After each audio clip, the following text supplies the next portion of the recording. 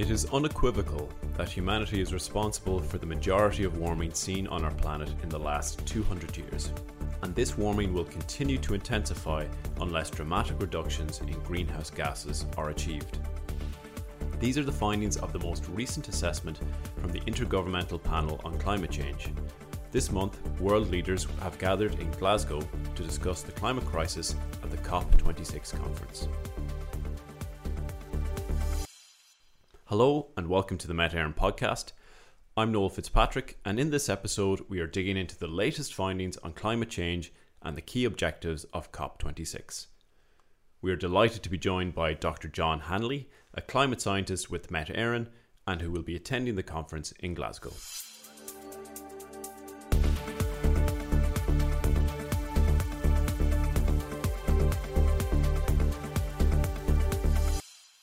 So, John, we will hear a lot of this acronym in the next couple of weeks, I guess. Can you tell us what the IPCC is? So, hi Noel, hi Liz, and thanks first of all for having me on. So, the IPCC stands for the Intergovernmental Panel on Climate Change, and this is a UN body that was established in 1988 by the United Nations Environment Programme and also by the World Meteorological Organization. And the key aim of the IPCC is to provide policymakers with regular scientific updates and assessments on climate change and what the current status is and what the current knowledge. And the IPCC does this through assessment reports. And the first assessment report was published in 1990, and we've had various updates then since. And we're in the middle at the moment of the sixth assessment report being published. And the first part of that was published this year in August. So your listeners might have been following that in terms of there's a lot of media coverage about what the IPCC sixth assessment report was saying. And that was the first part called the first working group 1. And that focuses on the physical science basis. Working groups 2 and 3 then focus on impacts, adaptation, and vulnerability. That's group 2. And group 3 then is mitigation of climate change. And those parts will be published next year in 2022, along with a synthesis report.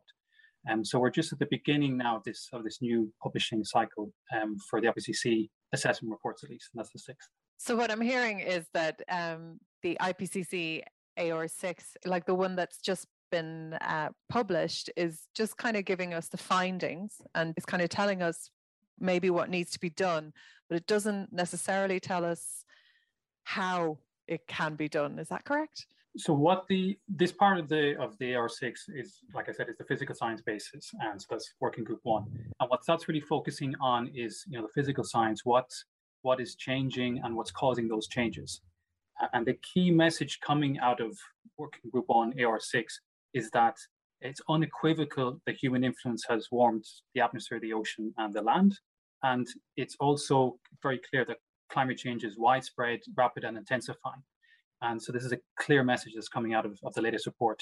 And it tells us then what's causing that, what's driving that. So it's the increased greenhouse gas concentrations in the atmosphere. So increases in greenhouse gases that we're all familiar with, like carbon dioxide, methane, nitrous oxide. Those increases have been driven primarily by human activities through burning of fossil fuels and land use changes. And so working group 1 kind of sets the scene. It tells us what is happening, what's causing those changes. It also gives us an idea then of what may happen in the future. So there are future projections and there are pathways exploring possible futures. So what may happen with increasing or with changes in human activity in terms of human emissions. But it's not prescriptive. So the IPCC doesn't say, well, we must take X action and do X, Y, Z. But it is very clear that the warming that we've seen so far, so we've seen since pre-industrial times, we've seen about 1.1 degrees Celsius warming compared to the pre-industrial. That's where we are in the most recent decade from 2011 to 2020. And if greenhouse gas concentrations in the atmosphere, if they continue to increase, we're going to see continued warming, continued impacts then as a result of that warming. And the only way to arrest this and to change this picture of what we're seeing will be to stabilize at the peak greenhouse gas concentration. And first of all, it's the peak emissions, and then slowly or rapidly begin to reduce those emissions, so that the warming that we see as a result then will be reduced over time. In addition to that 1.1 degree rise in surface temperature that we've seen, What other indicators do we have for climate change as outlined in the report? Yeah, so we have a number of other indicators. So it's often, the temperature is sort of a key headline that often gets a lot of attention, that we are at this 1.1 degrees Celsius rise. We're also seeing impacts in terms of the ocean. So sea level rise is a very clear indicator that we've seen increases in terms of, as a result of the increasing temperature. So as the ocean warms, it expands. And we're also seeing sea level rise as a result of glaciers melting, and also ice sheets then reducing and melting. So we've seen about 0.2 meters of sea level rise since about 1900, and the IPCC details that. And that's as a result of global warming and increasing greenhouse gas concentrations. We're also seeing changes then in what's known as the cryosphere, so ice and snow. So Arctic sea ice extent is reducing over time. As I mentioned before, we're seeing melting in terms of the ice sheets. We're seeing glaciers retreating. So we're seeing all these signals, and we're also seeing, crucially, changes in terms of extremes. And then we're seeing that then play out in terms of our weather globally. We can expect to see increases in terms of the intensity and frequency of hot extremes like heat waves. We can see similar increases in intensity and frequencies of drought, of heavy precipitation. And so this is another clear signal. We can see those changes already at 1.1 degrees Celsius, and they will continue then to intensify if the temperature continues to rise. And that's a really clear and good point to make, that while we are looking at forecasts and predictions for the future, in this latest report, we have the data that we have seen some of these intensifications and increased ice loss, etc., occurring, and that's detailed in this report. So all those indicators that I just kind of briefly outlined, the report shows the changes that we're observing now compared to, say, pre-industrial times. And then also there's also an area of climate science called extreme event attribution. And that assesses then the degree to which climate change is changing the frequency and intensity of events like heat waves, like heavy precipitation, and like droughts. And that science has advanced rapidly and markedly in the last decade or so, and since the fifth assessment report. And so from that, we also sort of have the fingerprint of human influence and human activity on these type of events. To what degree then we've changed the probabilities and the severity of these events. And we dug a little bit into the effects of ice loss, for example, and why that's occurring in a previous episode called Why Ice Matters. And also we had another episode on the fundamentals of climate change. So for more detail, we recommend having listened to those. Yeah, and I was just thinking, you said that we hear about these numbers like 1.1 degrees Celsius, but I think, last year there was a 1.2 degree Celsius global rise. But I think what's important there, I think, to understand is that what the IPCC is measuring is decadal averages and not year-on-year averages. So they can vary annually, Exactly. So we could see, legitimately, could we see 1.5 in the next few years for one particular year, or is that? Yeah, definitely. Yeah. So that's a key point, Lee. So we sometimes hear these different figures coming out of, say, 1.2 degrees Celsius rise since pre-industrial. And that was the 2020 figure. So that was from the World Meteorological Organization. And that was the figure then for how warm 2020 was as a single year compared to pre-industrial. And that change then, that year-on-year change, there can be quite a lot of variability in the year-on-year changes. So we can have influence the global influences like El Nino event, which can have a very significant impact on the change from one year to another, or La Nina and other events kind of the same order of magnitude. And so we can see there's a lot of what we'd say variability in the climate system year on year. What the IPCC is interested then more is sort of the signal. So what's happening? What's the overall trend? What's the overall picture? What are humans doing essentially through increasing greenhouse concentrations? What influence is that having on the climate? So therefore they look at then more at the decadal picture, like you just mentioned. So averaged over 10 years, or averaged over 20 years. The 1.1 degree Celsius figure, that's averaged from 2011 to 2020. We do sometimes talk about these thresholds. I know we're going to get onto that probably in a moment, the 1.5 degree threshold and the 2 degree threshold. Again, that would be averaged from the IPCC's point of view, that would be averaged over a period of 20 years. However, for a single year, we're currently at 1.2 degrees as of 2020.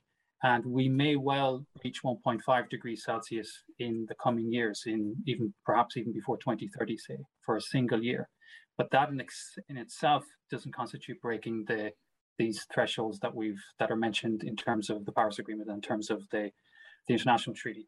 And this report, it really lays the responsibility for that trend that you refer to in terms of warming.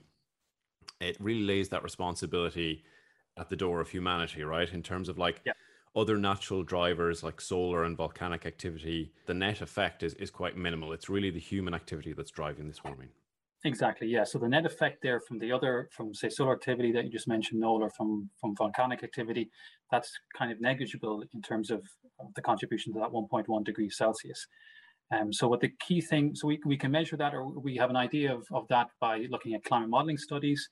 So we can run our climate models and we can reproduce to a very good degree of accuracy. We can reproduce the observed warming that we've seen from pre-industrial to the present. So that 1.1 degree figure, more or less. And then we can take those climate models and run them also then in an alternative scenario as if we hadn't emitted the emissions that we've emitted and change those concentrations. So as if you just had the natural sort of variability with, say, solar activity, volcanic activity varying in a natural way, in natural cycles.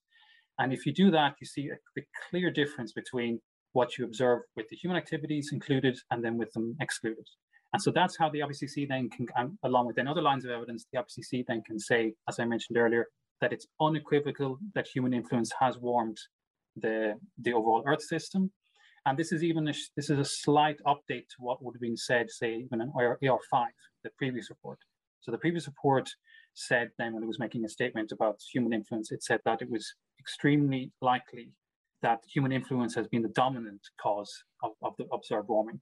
And then if we go all the way back to the first assessment report back in 1990, that was talking about that humankind had the capability of increasing temperatures if greenhouse gas concentrations were to rise. So we've seen there's been a progression there in terms of how solid we are when we make that statement. And when we say now in AR6, when the IPCC report says in AR6 that it's unequivocal, that means that it's a statement of fact now. So there's no uncertainty there. You know, we know that from the various research that's been done over those past 30 years or so. So we know that the impacts of climate change are going to vary across regions. Can you tell me a bit about what the key impacts for Ireland and its climate are looking like? I mean, first of all, in terms of the global pictures, there will be variations regionally in terms of what's going to happen globally. So we are observing that the Arctic region, for example, is warming much faster than the global average, more than twice the rate of the global average. And also land areas are warming more rapidly than the ocean. Then in terms of regional differences, so the IPCC doesn't go down into detail on a country basis or even then on a regional basis within a country, but it does give us an idea of what will happen in this part of the world in terms of Europe and overall. And so the IPCC is very clear that even in areas, for example, like in Europe and here in Ireland, that we can expect extremes in terms of heat waves to increase in terms of the frequency and their intensity. We can expect increases in heavy precipitation events, increasing drought. And we see that also in terms of locally here in Ireland. There was a Status of Ireland climate report that was published this year at the same time as the IPCC report, actually. And that gave the current status of Ireland's climate and looked at things like, well, how much warming have we seen in Ireland compared to pre-industrial? How's precipitation changed in Ireland? And all the key measures that report looked at was in very close agreement with what could be expected from the global picture that the IPCC paints. So we've seen in Ireland about 1 degree Celsius rise in temperatures compared to pre-industrial, so tracking quite close to the global average. We've seen an increase in annual precipitation of about 6% in recent decades compared to, say, 1961 to 1990. We're seeing, signals there in terms of drought, particularly in the eastern part of the country. We're seeing sea level rise, definitely, which is agreeing with the global picture. So in terms of Ireland, the key thing to stress here is that we're already seeing the impacts of climate change locally here in Ireland. And then what's going to happen in terms of the future? So broadly speaking, we can expect to follow what the IPCC is outlining in terms of these changes then intensifying. So we will see then again increases in intensity and frequency of the extreme events that I've just outlined a couple of times. And then for Ireland, if you want to get more of a regional or more of a detailed picture, what's typically done is that you take the global modeling data, and then you can do something called regional downscaling. And there are also other methods to look at what the regional picture. You can also do statistical downscaling. But Met Éireann and the Irish Centre for High-End Computing, iCheck, have done quite a lot of work in the last 15, 20 years or so, which has been funded by Met Éireann, by the Marine Institute, and by the EPA. And that's taking global data and then it's downscaled and look at it for Ireland. What are we seeing in terms of changes we can expect that you just touched upon, Liz? And they're, again, very consistent with what the IPCC is saying and what you would expect just from the global picture. Comparing mid-century in Ireland to 1981 to 2000, we're expecting the temperature increases to be of the order of 1 degree to 1.6 degrees. We're expecting to see increases in terms of heat waves. And we're expecting to see precipitation, rainfall becoming more variable, so more extreme rainfall events, but also more dry periods. So that's backing up that potential drought signal that I mentioned just a moment ago. We're also seeing sea level rise, and that will continue. And we'll also see changes then in terms of wind speeds in Ireland. So the model projections are showing a decrease in wind speed, which will have an impact for wind turbine and for renewable energy production in Ireland. The key thing to stress there also, though, is that some of these signals are kind of stronger and more certain than others, like the temperature, the precip, rainfall. We have kind of a good idea of the degree of certainty we can have in those projections.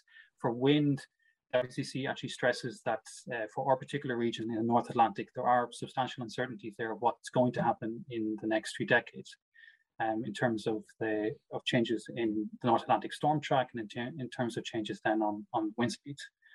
But then just to go back just one step finally in terms of what we can expect to see in Ireland, expect to see globally, the IPCC then looks at future projections and it looks out to the end of the 21st century, but also it looks, it shows a pathway from here to there. And all of the scenarios that the IPCC considers, all of them are hitting 1.5 degrees warming by mid-century. So sometime between 2021 and 2040, and usually the midpoint there is taken. So sometime in the early 2030s, all of the pathways show that we're going to get to at least 1.5 degrees warming compared to pre-industrial.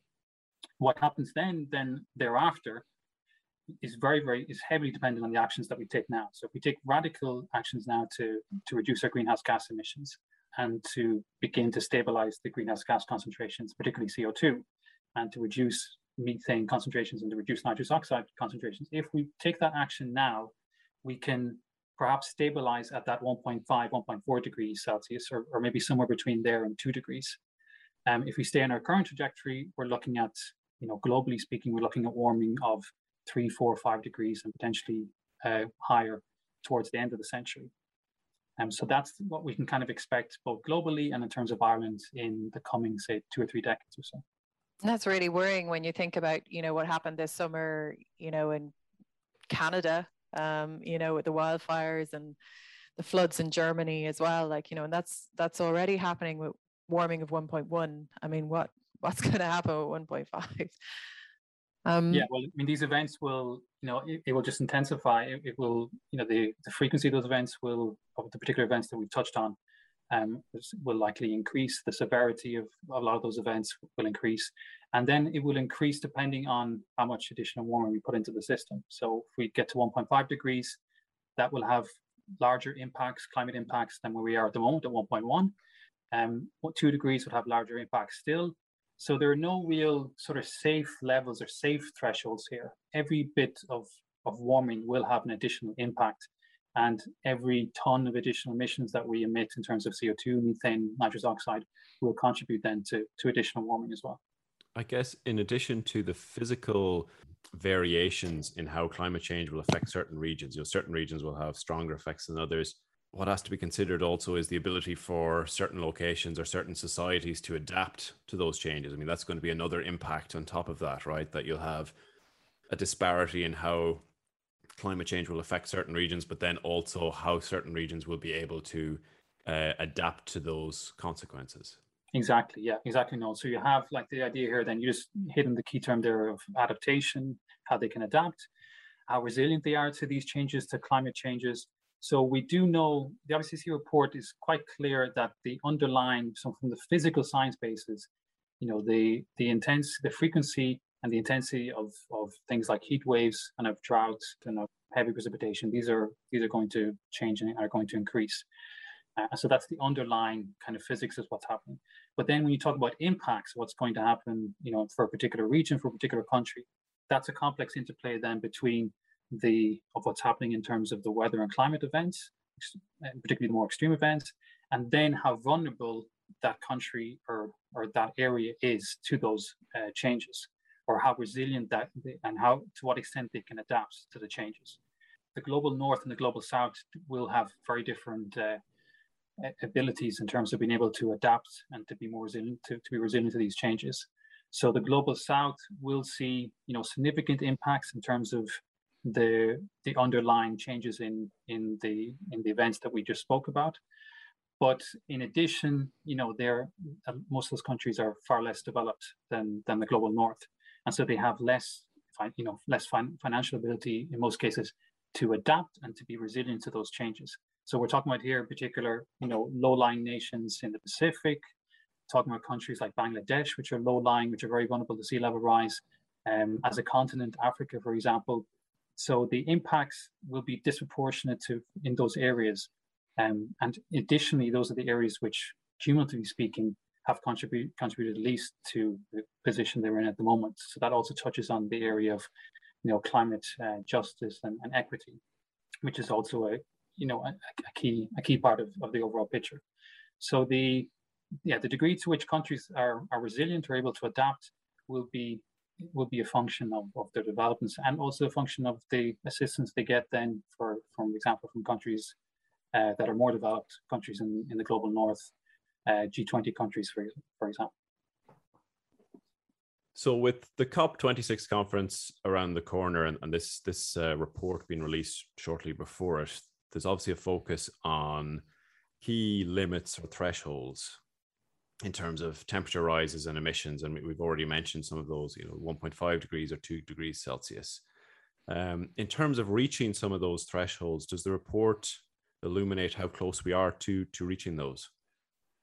Yeah, so the report looks at basically what's essentially driving the increases that we've seen already. And there's a nice result in climate science which shows that the warming that we're observing is more or less proportional to the cumulative CO2 emissions that we've emitted since the beginning of the Industrial Revolution even. And so in order to begin to stabilize the temperature at a certain level, we would need to get to net zero CO2 at some point. And then begin to kick in some negative emissions if we wanted to bring down if we exceeded some threshold, we wanted to then reduce the temperature we reached, we would be into what's called negative emission territory to reduce that. And then non-CO2 factors come into play as well. So like methane and nitrous oxide have significant impacts in terms of warming, so they will contribute. What the latest IPCC AR6 report does is that it looks at what the remaining carbon budgets would be for reaching, to keep us within the 1.5 threshold and keep us within the 2 degree threshold. And what they're saying there is, the situation is extremely urgent. So that's, we're talking about this, I think we all know that, things are in quite an urgent situation. But when you look at those particular budgets, the urgency really kind of jumps out. So for the 1.5 degree remaining carbon budget, we'd have something like about 10 years at the current rate of emissions that we're emitting globally, if we were to keep those kind of constant. Now, remember that pre-COVID, global emissions tended to increase year on year, with the exception of recessions. So we haven't got to the point yet globally of stabilizing emissions. They generally can't continue to grow. But if they were to remain more or less at, say, 2019 levels, we'd have about 10 years of more or less of that budget for a 2/3 probability of staying below 1.5 degrees Celsius. There's a range there, so that's not exactly precise. It's sort of it's a rough ballpark figure that we can have kind of in mind. And then for 2 degrees, that rough figure will be maybe something of the order of about, say, 30 years. So by, we exhaust that remaining carbon budget, it's called, by 2050. And then we can say then, well, how are we going to achieve that? So how do we get there? And again, just getting back to the IPCC looks at future pathways called SSP. So SSP, Shared Socio-Economic Pathways. And it basically charts out what we would have to do to stay below 2 degrees, to stay below 1.5 degrees. And for the trajectories which keep us, especially to keep us below 1.5, they show dramatic reductions in all greenhouse gases starting immediately, starting from 2020 ideally, but starting immediately, you would have dramatic reductions in greenhouse gas emissions, and that would then begin to stabilize the atmospheric greenhouse gas concentrations. And you would also, at the same time, then those pathways are reliant on negative emissions at some point in the future from mid-century onwards. So strong negative emissions to, because we may exceed the threshold maybe briefly, and then we'd have to bring that. And also a key point here is that we will have some residual emissions no matter, almost certainly, no matter what happens. So there will be some residual emissions from things like, agriculture and other practices that we will eventually have to balance in some way. But if we ask then, so what are negative emissions? So negative emissions basically mean that we start taking CO2 out of the atmosphere, and we start reducing CO2 concentrations by doing so, or we start arresting the increase of increasing CO2 concentrations in the atmosphere. And there are a few methods for doing that. So one method is our nature-based solutions, and then another path we could take then are technological solutions. And the nature-based solutions are things like afforestation. So we could plant lots more trees. Those trees then would take down carbon dioxide through photosynthesis.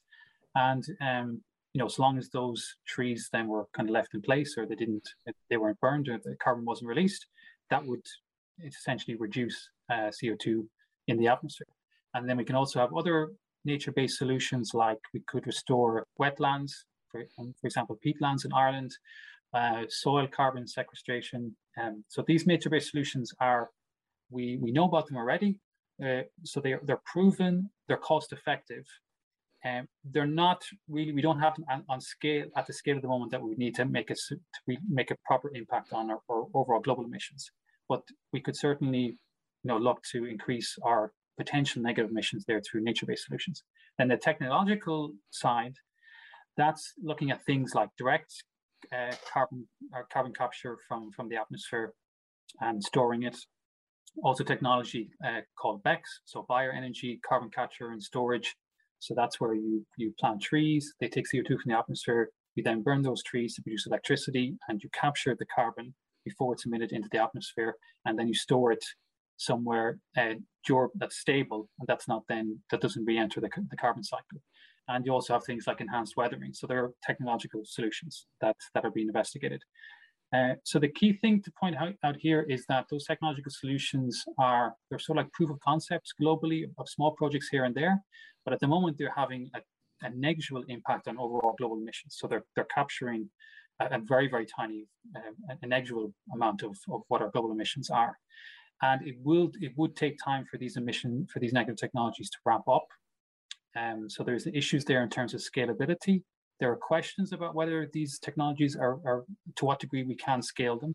And there are also additionally potentially negative impacts in terms of biodiversity, water supply, and potentially food production impacts if we scale up some of these technologies.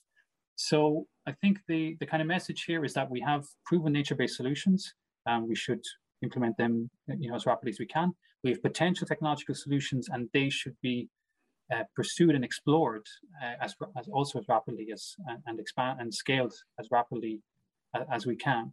But they won't likely kick in for probably another couple of decades or so, or sometime around mid-century. Certainly not in the next 10 years or so. The main tools we have at our disposal are to reduce our own emissions from human activities, and then to enhance then potentially the nature-based solutions to try and ameliorate the situation.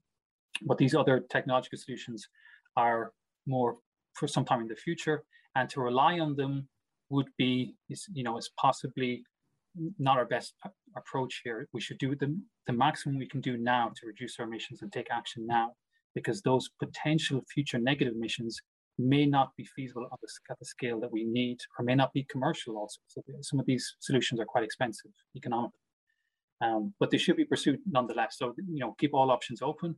the difference between 1.5 and 2 degrees is negligible to us, in our day-to-day lives, but it's actually a massive jump in terms of climate change. Like, the difference of what will happen at 1.5 compared to what would happen at a 2-degree change is massive, basically. Can you go a little bit more into that? Because we talk a lot about 1.5 and 2 degrees, and they seem to be like, almost interchangeable, but they're not actually. It's a very significant difference between the two. Exactly, and people might have the same sort of natural reaction might be like, well, that seems like kind of a small difference, or like certainly, as you just mentioned, Liz, in our day-to-day lives, I mean, a half a degree change will be barely even perceptible, and certainly nothing that we'd be, particularly kind of concerned with. But the difference here, so we're talking about, climate average changes, and then what we perceive like in our day-to-day lives in terms of weather.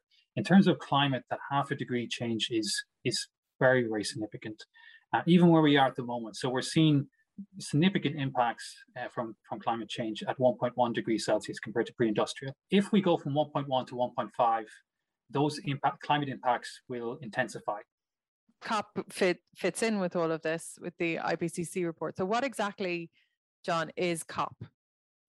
So COP stands for Conference of the Parties, and this is basically the decision-making body of the UNFCCC, and that's the UN Framework Convention on Climate Change. And that's a treaty that was established at the Rio Summit in 1992 to basically for global states, for governments to come together and to take action on climate change. And that's the parent treaty of a lot of treaties that listeners may have heard of or be familiar with, like the Kyoto Protocol in 1997, and then the famous Paris Agreement in 2015. And COP then is the annual conference, the annual meeting, and the decision-making body for that treaty. And so then governments come together and they discuss what actions are being taken to deal with the challenge of climate change, and where are we, and how is, for example, the Paris Agreement treaty being implemented, and where are we in terms of progress on that front. You mentioned the Paris Agreement there, John, which was agreed at COP21 in 2015. Mm-hmm. That will obviously be discussed at the upcoming COP. What were the main goals or objectives of that agreement? Yeah, so we've sort of touched on these thresholds or goals that we've been talking about. So the Paris Agreement is the core, the main goal will be to limit global warming to well below 2 degrees Celsius compared to pre-industrial, and then to ideally, preferably aim for 1.5 degrees Celsius. And to also then get greenhouse gas emissions to peak as soon as possible, and then get us on a pathway to net zero or climate neutrality by mid-century. So that's the main kind of goal, and that's goal number one. It also has a second goal in terms of increasing the ability of countries to deal with the adverse impacts of climate change. And that's where we touched on that already in terms of adaptation and climate resilience, and particularly then helping the less developed countries, getting support from the developed countries for doing so. And then a third kind of goal is to ensure the finance flows are consistent with all of this, so that finance flows are supporting a shift that's needed, and in particular also then so to build climate resilience, and again to support less developed countries where needed. So those are very ambitious goals. Have they outlined within that agreement how it will be implemented? Yeah, so the Paris Agreement is as a treaty is kind of like a hybrid treaty. So it's a combination between binding provisions and non-binding provisions. And the binding provisions are so countries have to come forward with NDCs, so nationally determined contributions. So each country has to have an NDC, which is basically their plan of how they intend to stabilize and reduce their carbon emissions. And then there are mechanisms there to ensure that there's transparency in terms of what all the individual states are doing, so that we can keep track of who's doing what and who's basically filling their promises that they made in terms of their NDCs. Now, the NDCs themselves, from the Paris Agreement point of view, are non-binding. So countries come forward, and there aren't set targets there from the Paris Agreement, and that's a departure from previous agreements or the Kyoto Protocol, for example, had set targets for the developed nations.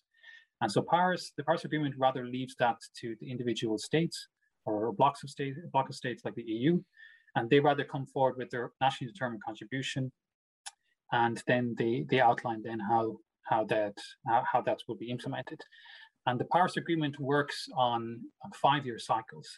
And we're just coming now to the end of the first 5-year cycle, and we're beginning a new 5-year cycle. And part of the agreement is that we'll have something called enhanced ambition, or the ratchet mechanism, as it's kind of colloquially known, so that on each cycle, countries will come forward and increase their ambition in relation to their targets, and in relation to what they plan to do in the coming 5, 10 years and beyond. And we've seen that in terms of, so the EU has come forward for COP26, has come forward with an enhanced ambition of reducing greenhouse gases by 55% by 2030. And Ireland also has come forward with enhanced ambition. So our target now is 51% reduction by 2030 compared to 2018. And this is part then of what will be presented at COP26 by the various parties, and will also be discussed. So parties will be encouraged to come forward with their new NDCs, and will be encouraged to enhance their ambition also.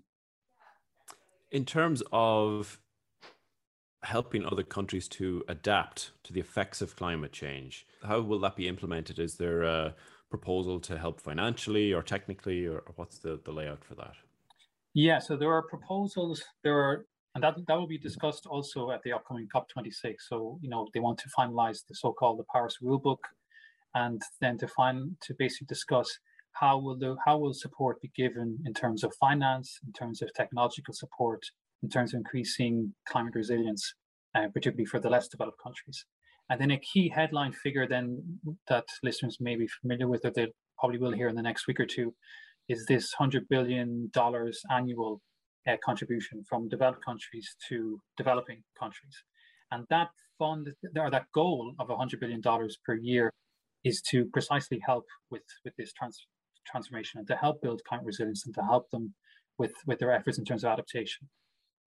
At the moment, we're a little bit off from that goal. So I think in 2019 there was something like $80 billion in terms of that what was delivered, and then for the coming years, COP26 is looking to increase the ambition there, and to increase that, to get closer to that 100 billion target.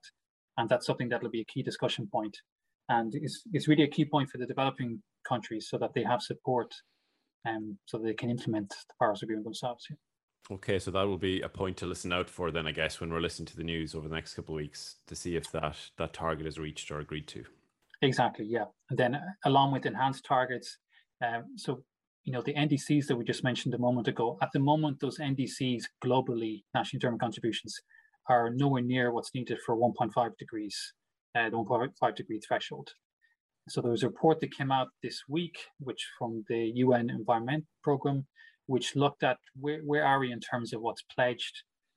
So what kind of warming would we see if all countries implemented their current pledges, and then where would be if they'd implemented the sort of more ambitious, more vague kind of pledges. And that report, stated that based on current pledges, the ones that are detailed at least between now and 2030 and beyond, the detailed pledges show a warming of about 2.7 degrees Celsius by the end of this century. So that's way, way off the 1.5 or 2 degree thresholds that we were talking about a moment ago. And a lot of countries do have net zero targets for mid-century, for like 2050 and 2060. However, some of those countries don't have detailed plans of how they're going to get there, and particularly between now and 2030, they haven't fleshed out the nitty-gritty and the detail. And if those countries were to come with detailed proposals of how they plan to get to net zero by mid-century, it's thought, or the UN EP sketched that they think there could be an additional 0.5 degrees Celsius reduction. So you could be looking at something like 2.2 degrees Celsius by the end of the 21st century, compared with maybe 2.7. So that's kind of like a best case scenario currently. Again, there's still a large gap there between that and between 1.5 degrees Celsius. And one of the key goals of COP26 too is a kind of key phrase you might hear is this idea of keeping 1.5 degrees alive, so that we do our utmost to try and at least keep it feasible or keep the potential of limiting the warming to 1.5 degrees at COP26. And to do so, the pledges that we have between, and particularly the pledges for 2030, would need to be, tightened, and the ambition will need to be raised there considerably. But that will be a key. That's something to also to listen out for and to follow in the next couple of weeks, so that that'll be kind of the core of the negotiation to finalize the Paris Rulebook, to enhance these NDCs, to enhance transparency, so that we can keep track of everything that's going on here. So as I mentioned earlier, the Paris Agreement isn't in itself binding, but the idea is that countries will themselves come forward with their NDCs, and there will be enough transparency of who's doing what, that if countries fail to live up to their pledges, to their NDCs, that they will come under increasing pressure from their own citizens internally, and would also come under increasing pressure from the global community. And so that, there will be potentially repercussions for any country if it were to decide not to fulfill its NDCs or its pledges. So that'll be a key topic to watch as well. Is the Paris Rulebook finalized? Do we see movement in terms of this $100 billion figure? Do we see movement in terms of increased ambition in terms of NDCs? These are all kind of key things to look out for. Yeah. And that support to developing countries is really important, and it's also like born out of the fact that isn't it correct to say that like of the G20 emitters, that like 75% of the world's emissions is coming from the rich countries, basically? Yeah, exactly. That's right, Liz. So the latest figures are for like 2019, 2020. It's estimated that global emissions, that the G20 accounts for something of the order of 75 to 80% of global emissions. So those key G20 countries are they're responsible for the bulk of current emissions. If you were to look at the poorest 50 countries in the world, in contrast, they'll be responsible for something like a couple of percent. So a negligible figure in comparison. So that's, again, it's key to watch a COP of how the G20 countries, what they're saying, what their increased ambition is, or what their plans are for net zero by mid-century, but then crucially what their plans are for between now and 2030. And one of the things that's, a bit like, I suppose, airy-fairy about the Paris Agreement is like some of it's non-binding and some of it's binding. Like, are there things that make these things legally binding? Have some countries, put this into the Paris Agreement into law?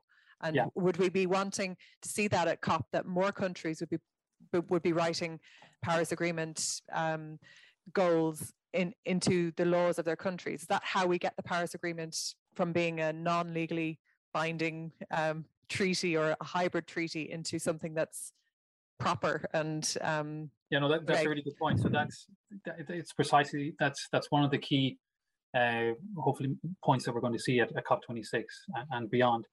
So as I mentioned, the Paris Agreement is a hybrid treaty. So the NDCs are not legally binding, at least at the level of the Paris Agreement. But then individual countries can then decide to make them legally binding. And so, for example, the EU has done that. So the EU has the goal of 55% reduction by 2030, and that's legally binding. Ireland has done it. So we have the Climate Action Act 2021, which was signed into law this year, and that makes our 51% goal by 2030 legally binding. And many countries globally have made their NDC, their pledges, their Paris pledges, have made them legally binding in their own jurisdiction. However, that's still overall that would be a minority of countries globally. So what we're hoping to see then at COP26 and beyond, so there'll be time for this also to develop, would be ideally countries would decide to make these provisions legally binding within their own jurisdictions. And so, yeah, that's a good point to make, that we could that would further tighten then the ambition and hopefully the probability of actually meeting these very ambitious targets. So I guess that's vital to make sure this agreement is robust to things like government change, right? So that if you have a country where the political ideologies change after a few years, that these commitments are already in place and that they are legally binding, so that they can't be reversed every few years when the government changes. Exactly, yeah. That's key note as well, is that if they're brought into law like this and they are actually legally binding, then subsequent governments then have to abide by those legally binding provisions. And I think we're seeing, though, and particularly in the EU and in other developed countries, there is a massive shift in terms of public support, even for what to take action on climate change. And so that's what I mentioned also earlier, that states, countries, even if they don't make their provisions legally binding, states that have non-legally binding NDCs, but which choose not to follow through what they've pledged, will come under increasing pressure from their own citizens and also from the global community. But ideally, yes, they will be made legally binding, and that will then mitigate against any changes in the future in terms of future government changes or whatever may happen. Are there key nations that are sort of to keep an eye out for this COP26, whose sort of cooperation or agreement will be vital in pushing it forward? The G20 countries are the key players in the whole COP story, in the COP26 story. They're the countries with the largest share of emissions, but also by far the most developed and as a bloc, the wealthiest country among the wealthiest countries in the world. So, the individual members of G20, what they come forward with in terms of increased ambition, or even just fleshing out what they plan to do between now and 2030, will be key. So in terms of achievements that we would hope to see at COP26, we've touched on a few in terms of updating the NDCs and the 5-year plans, and also looking at how funding will be provided for adaptation for developing nations and things like that. Are there other key goals that we should be hoping for or looking out for? Yeah, so we have an idea that, likely one key kind of proposal that's going to be, or a new initiative that's going to be announced at COP26, is something called the Global Methane Pledge. And this was already announced a month or two ago. So it was jointly signed by the EU and the US. And additional countries then have come on board. And at COP26, I believe this is planned. They're planning on announcing this kind of more officially, and then hoping to get more countries signed to the pledge. The signatories of the pledge to reduce their methane emissions by 30% by 2030, and then it's estimated that this could reduce global temperatures by somewhere between 0.2 0.3 degrees Celsius by 2050, by mid-century. And so we've touched on here, often carbon dioxide is sort of the key component of what we talk about when we talk about greenhouse gas concentrations and what's contributing to the warming. But the latest AR6 report detailed what the warming contribution was from each one of these greenhouse gases. And interestingly, CO2, carbon dioxide, the best estimate is that it's contributed about 0.75 of a degree Celsius to the warming that we've observed up until now. But methane has contributed, best estimate is 0.5 degree. So it's a comparable contribution. And all of the pathways that look to get to net zero by mid-century, and that try and keep the 1.5 degree threshold alive, and even 2 degrees, all of those pathways assume that not only do we have strong reductions in carbon dioxide emissions, but we have at the same time strong reductions in methane and nitrous oxide emissions. So ideally, we would have our current methane and nitrous oxide emissions globally by mid-century, by like 2050. And the Global Methane Pledge then is will likely be a key component of trying to drive these non-CO2 contributions. So by getting as many countries signed up to the pledge as possible, that will hopefully begin to affect methane concentrations in the atmosphere. And this has the potential for impacts that we will see happen on a different time scale than CO2 stabilization emissions or even reductions. So CO2, the two gases have different properties in terms of their atmospheric chemistry. So CO2 is quite a long-lived gas. So the CO2 we've emitted historically and we're emitting now, that's for some of it will be up there for centuries to millennia. Methane has a much, much shorter lifetime of the order of about a decade. So we're building up more and more CO2 over time. And in order to stabilize that, we need to get to net zero CO2. So we need to stop contributing to additional warming. For methane, it's more kind of a flow issue. So it's more, what are we emitting now? And if we were to start reducing the methane emissions, you would quite quickly, within a decade or two, you'd see then a reaction, or you see an effect in terms of global temperatures. So as I mentioned, if we had a 30% reduction by 2030, you could see something of the order of 0.2 degrees Celsius cooling by 2050, let's say. And so therefore, these non-CO2 contributors to the whole story, methane and nitrous oxide, it's important that they're also that those reductions happen in concert with CO2 reductions. And then finally, just to say that all those reductions have to happen together. So it can't be a case if the global methane pledge is announced at COP26, this won't be in the place of strong and rapid reductions in CO2 emissions or in other emissions or in nitrous oxide, for example.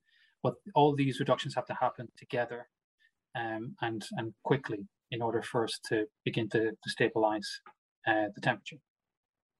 Kind of like that kind of puts me in mind of like what happened with ozone and stuff like that, how we were able to kind of draw that back. Like they realized there was a problem with ozone and the release of CFCs, and we were able to solve that issue like through like basically international cooperation. Exactly, yeah. And so it's something like, definitely those gases like methane and nitrous oxide could be akin in a way to something like that, whereas CO2 is this like massive problem like or a bigger problem in that it stays there for millennia and stuff like that.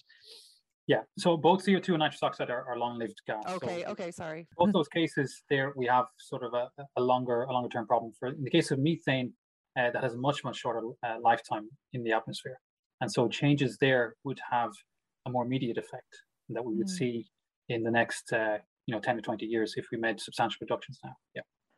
So John, circling back to Ireland and COP26, Ireland has just published 2 5-year carbon budgets, one for 2021 to 2025 and one for 2026 to 2030. That's towards this goal of reducing emissions by 51% by 2030 that we discussed already. That's enshrined in law now. So we're looking at the 5-year, the first one, 2021 to 25, they want to reduce 4.8%, so carbon emissions by 4.8% per year, year on year, and then ramp it up then after 2025 to 8.3% per year. But when we think about it in 2020, emission only reduced 3.6%, and that was despite COVID lockdowns and reduced economic activity. Yes. Do people realize how much of a social upheaval is going to have to happen in order for this to happen? Like we're really going to have to rethink how we live our lives, really, in order to meet those goals. Yeah, so I think it's a kind of key point that we've touched on, I think, already during the chat, that we've mentioned the urgency. It's the reason why those mitigation rates, and that's what we're referring to here. We're talking about year-on-year decreases of the order of 5% or 8% later on the decade. The reason why those mitigation rates are so high is because if we want to try and make our 1.5 or 2 degree threshold targets, we need very steep mitigation rates now. If we'd started earlier, 20, 30 years ago, those mitigation rates would have been a lot gentler, a lot lower. They would have been of the order of maybe 2 or 3%. So they're high now because the remaining room that we have to play with has narrowed dramatically. And I mean, you're completely right, Liz, that this implies, we saw with the COVID lockdowns that in Ireland, EPA released a report last week that estimated about 3.6% reductions as a result of the very, very strict lockdowns that we had in Ireland in 2020. So in order for us to start hitting 5%, 8% year-on-year reductions, we're going to need transformative changes in all aspects of Irish society across the board. I think to emphasize the need to have these strong reductions now and not to delay any longer. I mean, we heard there that the first COP conference was in 1992. And since 1992, more than half of the CO2 that's been released since the Industrial Revolution has happened in that period. So since we've had the first UN climate conference, more than half the CO2 that's now in the atmosphere has been released since then. And it really highlights, as you were saying, John, the need for rapid action, that we can't delay it any longer. It's because of that delay that we have such stringent requirements now. Yeah, exactly. No. So it's because of the delay. So we have been aware of what we needed to do for at least a couple of decades now. We're aware of the situation. Because we've delayed, I mean, globally speaking, we've delayed to this point. We're now facing quite very, very strong mitigation rates are going to be needed. I mean, it's striking.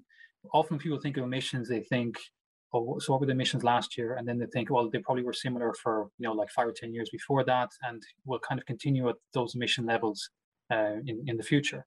When in reality, what's been happening more or less since the Industrial Revolution is that you have compounding growth in terms of fossil fuel usage and then the associated greenhouse gas emissions. So you have, of the order of 2 to 3% year-on-year growth. And so as a result, then you start off with small amounts of emissions early on in the Industrial Revolution in like the 19th century and early 20th century. But then as you go on in time, they start to really massively pick up to the point now, exactly as you just mentioned, Noel. So for the emissions that we've emitted globally in the last 30 years, more or less since the first COP and since the Rio Summit, Earth Summit in 1992, those emissions in just those 30 years account for about half of the emissions in the entire history of human civilization. And if we were to continue on the same trajectory, if we kept that 2 or 3% year-on-year growth, the emissions in the next 30 years would be the same as the emissions in the whole of human history up to this point. So that really gives an idea of the scale of what we're talking about here. So we're not at presently, with the exception of huge interruptions like COVID or occasional recessions, generally speaking, since the Industrial Revolution kicked off, our emissions year on year have been growing significantly. So we face a challenge even to stabilize that or to peak. So the Paris Agreement talks about peaking greenhouse gas emissions because they've been growing historically year on year. So we face a challenge, first of all, to peak them and to stop that year on year growth. And then we face a massive challenge to start reducing those emissions year on year and exploring negative emission possibilities with nature-based solutions or technological solutions.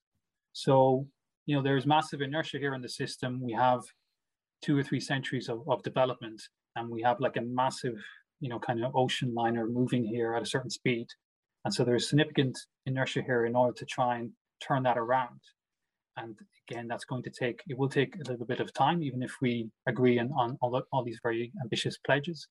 But that time is something that if we want to meet at least the 1.5 and 2 degree thresholds, that's time we don't have a great deal of, given our current understanding from the latest IPCC report, at least.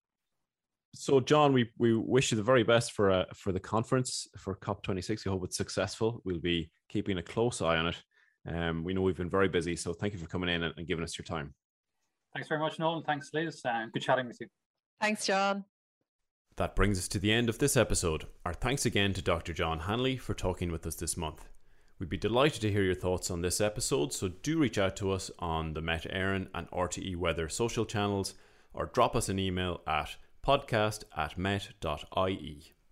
Thanks for tuning in. You can subscribe to the Met Éireann podcast wherever you get your podcasts, and do check out our previous episodes.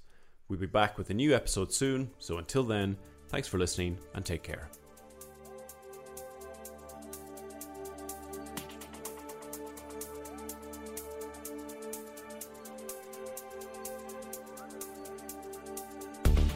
The Met Éireann podcast is presented and researched by Dr. Noel Fitzpatrick and Liz Walsh. Production and editing is by Gianni Lanagon.